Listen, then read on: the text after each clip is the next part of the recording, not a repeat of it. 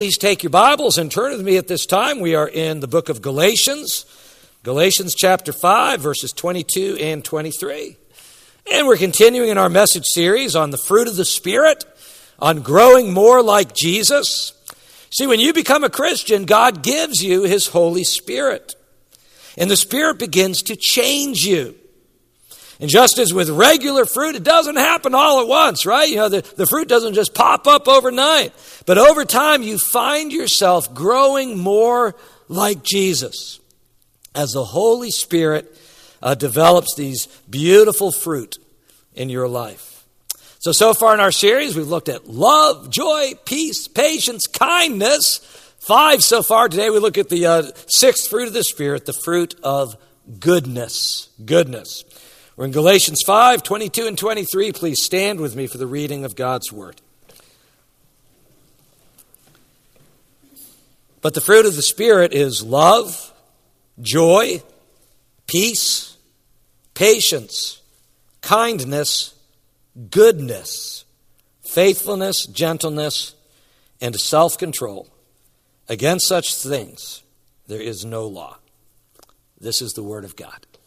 Let us pray. Well, dear Lord, as we look into your word today, as we study this next fruit of the Spirit, Lord, we want to be growing in all the fruit of your Spirit. So help us to understand goodness today. Help us to understand your goodness and how you desire to grow that in our lives. We pray in Jesus' name. Amen. Amen. Please be seated. You know, we use the word good to describe so many things, don't we? How are you feeling today? Good. How was the movie? It was good. How was that slice of key lime pie? Oh, that's good. That's really good, right? You know, God used the word to describe the various days of creation, right? As you read it in the book of Genesis, at the end of each day, God looked over what He created, and He saw that it was good. In fact, at the end of the 6th and final day of creation, we're told God looked over all that He had made, and He said that it was very good. But those are all examples referring to things. We also use the word good to refer to people. We say he's a good kid, or she's a good woman, or he's a good man. And when we use the word good with people, we are referring both to their character and their behavior. And that's the way the Bible uses the word good. Goodness in the Bible refers to uprightness of heart and life. It is good and fitting behavior. It is a matter of integrity and righteous living, where you do the right thing simply because it is the right thing to do. And that's all because goodness begins in the heart. You know, we have a saying for each of the fruit of the Spirit, and our saying for the fruit of goodness is as follows: I will grow in goodness as I allow the Spirit to purify my heart. I will grow in goodness as I allow the Spirit to purify my heart. Just as a good tree bears good fruit and a bad tree bears bad fruit, we're the same way. Your works flow from the heart. And you cannot bear the fruit of goodness unless God first purifies your heart. And so goodness in the Bible, it's not simply who you are, but it's what you do and how you act. And in many ways, it's similar to last week's fruit of the Spirit, the kindness. Both goodness and kindness have to do with graciousness and generosity towards others. But the emphasis is different. Kindness has to do with gracious acts to others flowing from a heart of compassion, while goodness has to do with an inward righteousness that displays itself in outward works. It is a beautiful combination of both purity and generosity. And so this fruit of goodness has to do with being good and doing good. It has to do with good deeds that flow from a good heart. So if you do good works but not from a good heart, that's not the fruit of goodness. It's coming from someplace else. And if you don't do good works, well, then you don't have a good heart to begin with. And so you need both. And so we're going to look at this fruit of goodness together. There's an outline in your worship guide. I encourage you to take that out, to follow along, maybe jot down some notes as we walk through these scriptures together. First, we want to see what the Bible tells us about goodness and God. Goodness and God. And the Bible tells us that God is good all the time, right? God is good all the time. Psalm 34:8, we read from this earlier in the service today. Taste and see that the Lord is good. Blessed is the man who takes refuge in him. Psalm 145 verse 9 says, the Lord is good to all. He has compassion on all he has made. We see God's goodness displayed in his creation. We see his goodness with the Israelites at the Exodus. We see his goodness with sending his Son for our salvation, with the sending of the Holy Spirit, with the coming of our eternal glory in heaven. God is good. 1 John chapter 1 verse 5 tells us God is light, and in him there is no darkness at all. And light here, it's a symbol of all that is good and true and pure. And so John here, he's saying that God is all good. There is nothing in him that is not good. And that's really one of the most basic things you can say about God, is that God is good all the time. Now, not only is God good, the Bible also tells us that only God is good. Only God is good. In the Gospels, we read about the rich young man who came up to Jesus. He came up to Jesus and started talking to him. He addressed him. He said, good teacher, good teacher. And Jesus responded by saying, why do you call me good? No one is good except God alone. We sometimes get confused by what Jesus says. There we go. Is Jesus saying that he's not good? That only God is good? Isn't Jesus God? What's he saying here? Well, what he's really doing is he's asking the question back to this young man. Why do you call me good unless you are also willing to call me God? Only God is good. So you can't really call Jesus good without also calling him God. There is no one good except God alone. Look around, folks. I hate to break the news to you, but we are not good. We're not good. The Bible says in Romans 3:23, for all have sinned and fall short of the glory of God. Sadly, we are not good. We fall short of God's goodness and his glory. Only God is good. So God is good. Only God is good. And a third thing about God and goodness, God only does good. God only does good. Psalm 119 verse 68 says this about the Lord. You are good, and what you do is good. You are good, and what you do is good. Teach me your decrees. Whatever God does is good because he is good, and he only does good. Remember, goodness in the Bible is not only an inward goodness, but it's an outward goodness as well. In fact, it is an outward goodness that specifically flows from an inward goodness. And so when we say that God is good, we're not only saying that he is intrinsically good, but also that he does good and that he only does good. Romans 8:28, one of the great verses of the Bible, tells us, we know in all things God works for the good of those who love him, who have been called according to his purpose. As a believer, you can be confident that whatever God works in your life, it is for your good. As Thomas Watson writes in his excellent book, All Things for Good. If you've never heard of that book, write it down. All Things for Good. Thomas Watson, good one to pick up. But he writes this, if it is good for us, we shall have it. If it is not good for us, then the withholding of it is good. Isn't that beautiful? In all things, God works for the good of those who love him, who've been called according to his purpose. James 1:17 tells us every good and perfect gift is from above, coming down from the Father. Do you have something good in your life? Guess where it came from? Comes from God, right? All good things come from God because God is good and all that God does is good. So what do we know about goodness in God? God is good. Only God is good. God only does good. And then finally, Jesus always did that which is good. Jesus, as the Son of God, when he was here on earth, he always did that which is good. Jesus, speaking of his Father, said in John 8:29, said, the one who sent me, speaking of his Father, the one who sent me is with me.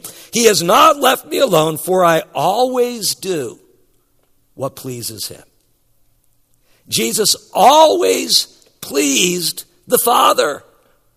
And we know God is only pleased when we do good. And so that means that Jesus always did that which is good. He always pleased his Father. The Apostle Peter in the book of Acts, chapter 10, verse 38, he describes how God anointed Jesus of Nazareth with the Holy Spirit and power, and how Jesus went around doing good and healing all who were under the power of the devil because God was with him. Peter was one of Jesus' disciples. He followed Jesus all around. He had firsthand access to how Jesus lived his life. And when he comes around to summing up all of Jesus' life, how does he sum it up? He says he was someone who went around doing good. Isn't that marvelous? So what does the Bible tell us about goodness in God? God is good. Only God is good. God only does good, and Jesus always did that which is good. God is good all the time. Amen. So that's goodness in God. Next, we want to see what the Bible tells us about goodness and the heart. Goodness and the heart. Good deeds flow from a good heart. Bad deeds flow from a wicked heart. If the fruit of goodness has to do with good deeds that flow from a good heart, we need to understand, what does the Bible tell us about the heart? And the first thing the Bible tells us is that good and evil both come from the heart. Jesus said in Matthew 15:19, for out of the heart come evil thoughts, murder, adultery, sexual immorality, theft, false testimony, slander.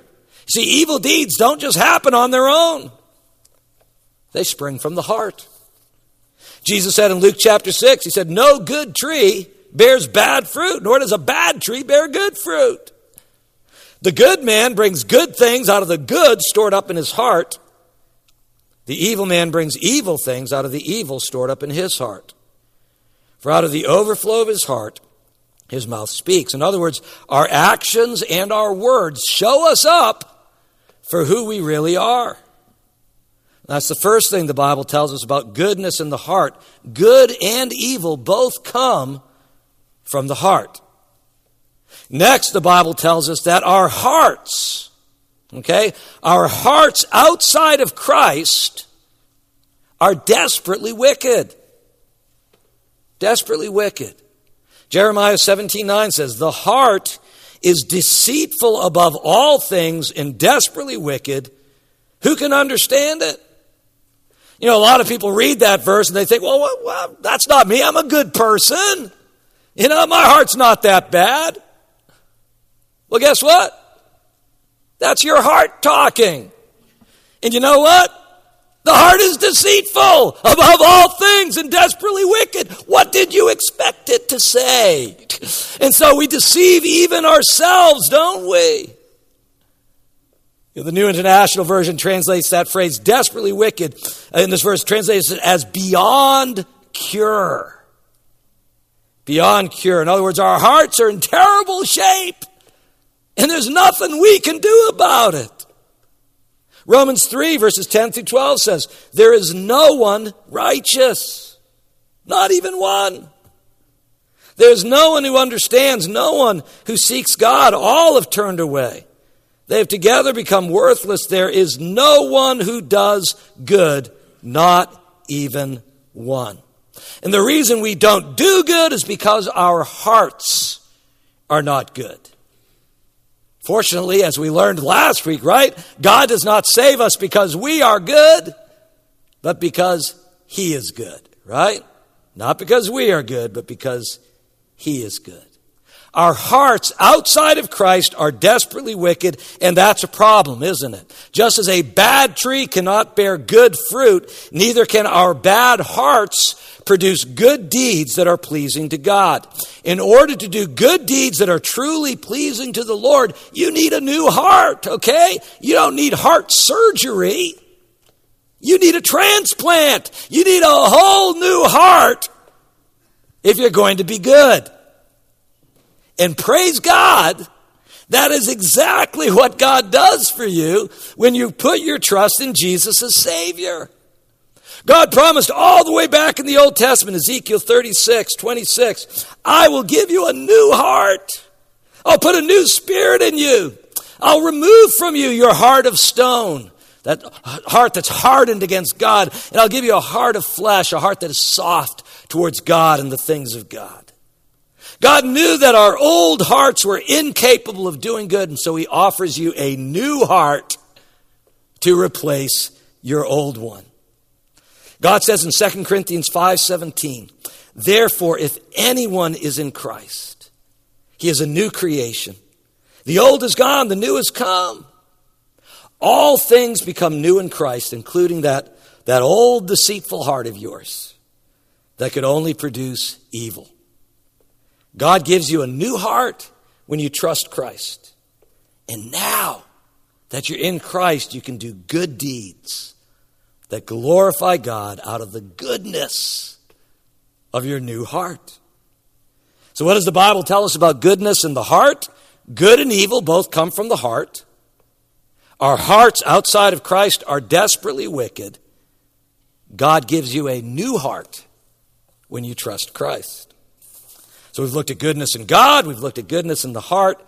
Finally, we want to talk about growing in goodness. That's what we want to do with all the fruit of the Spirit, right? We want to grow in the fruit of the Spirit. So how do you grow in goodness? Well, first of all, you need that new heart, right? You can't get anywhere without that. So you come to God, you trust Jesus. But now that you've received this new heart by faith in Christ, there are several ways the Bible says that you can now grow in this fruit of goodness.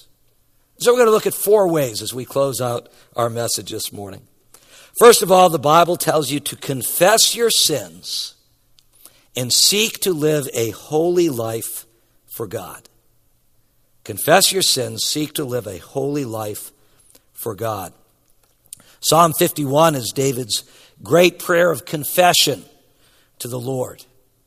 And as part of his confession of sin, David prays this in verse 10. He says, create in me a pure heart, O God, and renew a right spirit within me. You see, only God can create a new heart for us, and only God can renew our hearts as many times as we need it. And so Psalm 51:10, this is an appropriate prayer to pray when you first come to Christ, when you first come to God through Jesus. It is also an appropriate prayer to pray every day after as well. Lord, purify my heart, renew a right spirit within me. 1 John 1:9 tells us, if we confess our sins, that's what we're talking about here, confessing sin. If we confess our sins, God is faithful and just. He will forgive us our sins and he will purify us from all unrighteousness. Remember what we said at the beginning of the message, right? I will grow in goodness as I allow the Spirit to purify my heart. 1 John chapter 1 tells us that confessing sin leads to a pure heart. When you confess your sins, God is faithful, he is just to forgive your sins, to purify you, to cleanse you from all unrighteousness. That's the first way to grow in goodness. Confess your sins. Seek to live a holy life for God. That has to do with the inward part of goodness. Secondly, seek to glorify God by doing good works. Now we move to the outward aspect of goodness. Seek to glorify God by doing good works. Jesus said in Matthew 5:16, he said, in the same way, let your light shine before men that they may see your good deeds and praise your Father in heaven. Ephesians 2, verse 10 says, "For we are God's workmanship. We are created in Christ Jesus to do good works." Good works that God prepared in advance for us to do. 1 Peter 2:12 says, "Live such good lives among the pagans that though they accuse you of doing wrong, they may see your good deeds and glorify God on the day he visits us." So the Bible says we were created for good works. We're called to imitate good and not evil. We're told never to tire of doing what is right. The book of Amos in the Old Testament says, "Seek good, not evil, that you may live." The book of Romans says that the person who does good seeks glory, honor, and immortality. Romans 12:21 says, "Overcome evil with good." Galatians 6:10 says, "As you have opportunity, let us do good to all people, especially to those who belong to the family of believers." We could go on and on. But you see, the fruit of goodness is not just about being good inside, but it's about doing good. Doing good for others. That's a second way that you can grow in goodness. Seek to glorify God by doing good works. And then a third way you can grow in goodness is to focus on things that are good and pure. Focus on things that are good and pure. Romans 12:9 says, "Hate what is evil, cling to what is good." Philippians 4:8 says, "Finally, brothers, sisters, whatever is true, whatever is noble, whatever is right, whatever is pure, whatever is lovely, whatever is admirable, if anything is excellent or praiseworthy, think about such things." Focus on things that are good and pure, and you will find yourself growing in goodness. And then finally, a fourth way that you can grow in goodness, just ask God.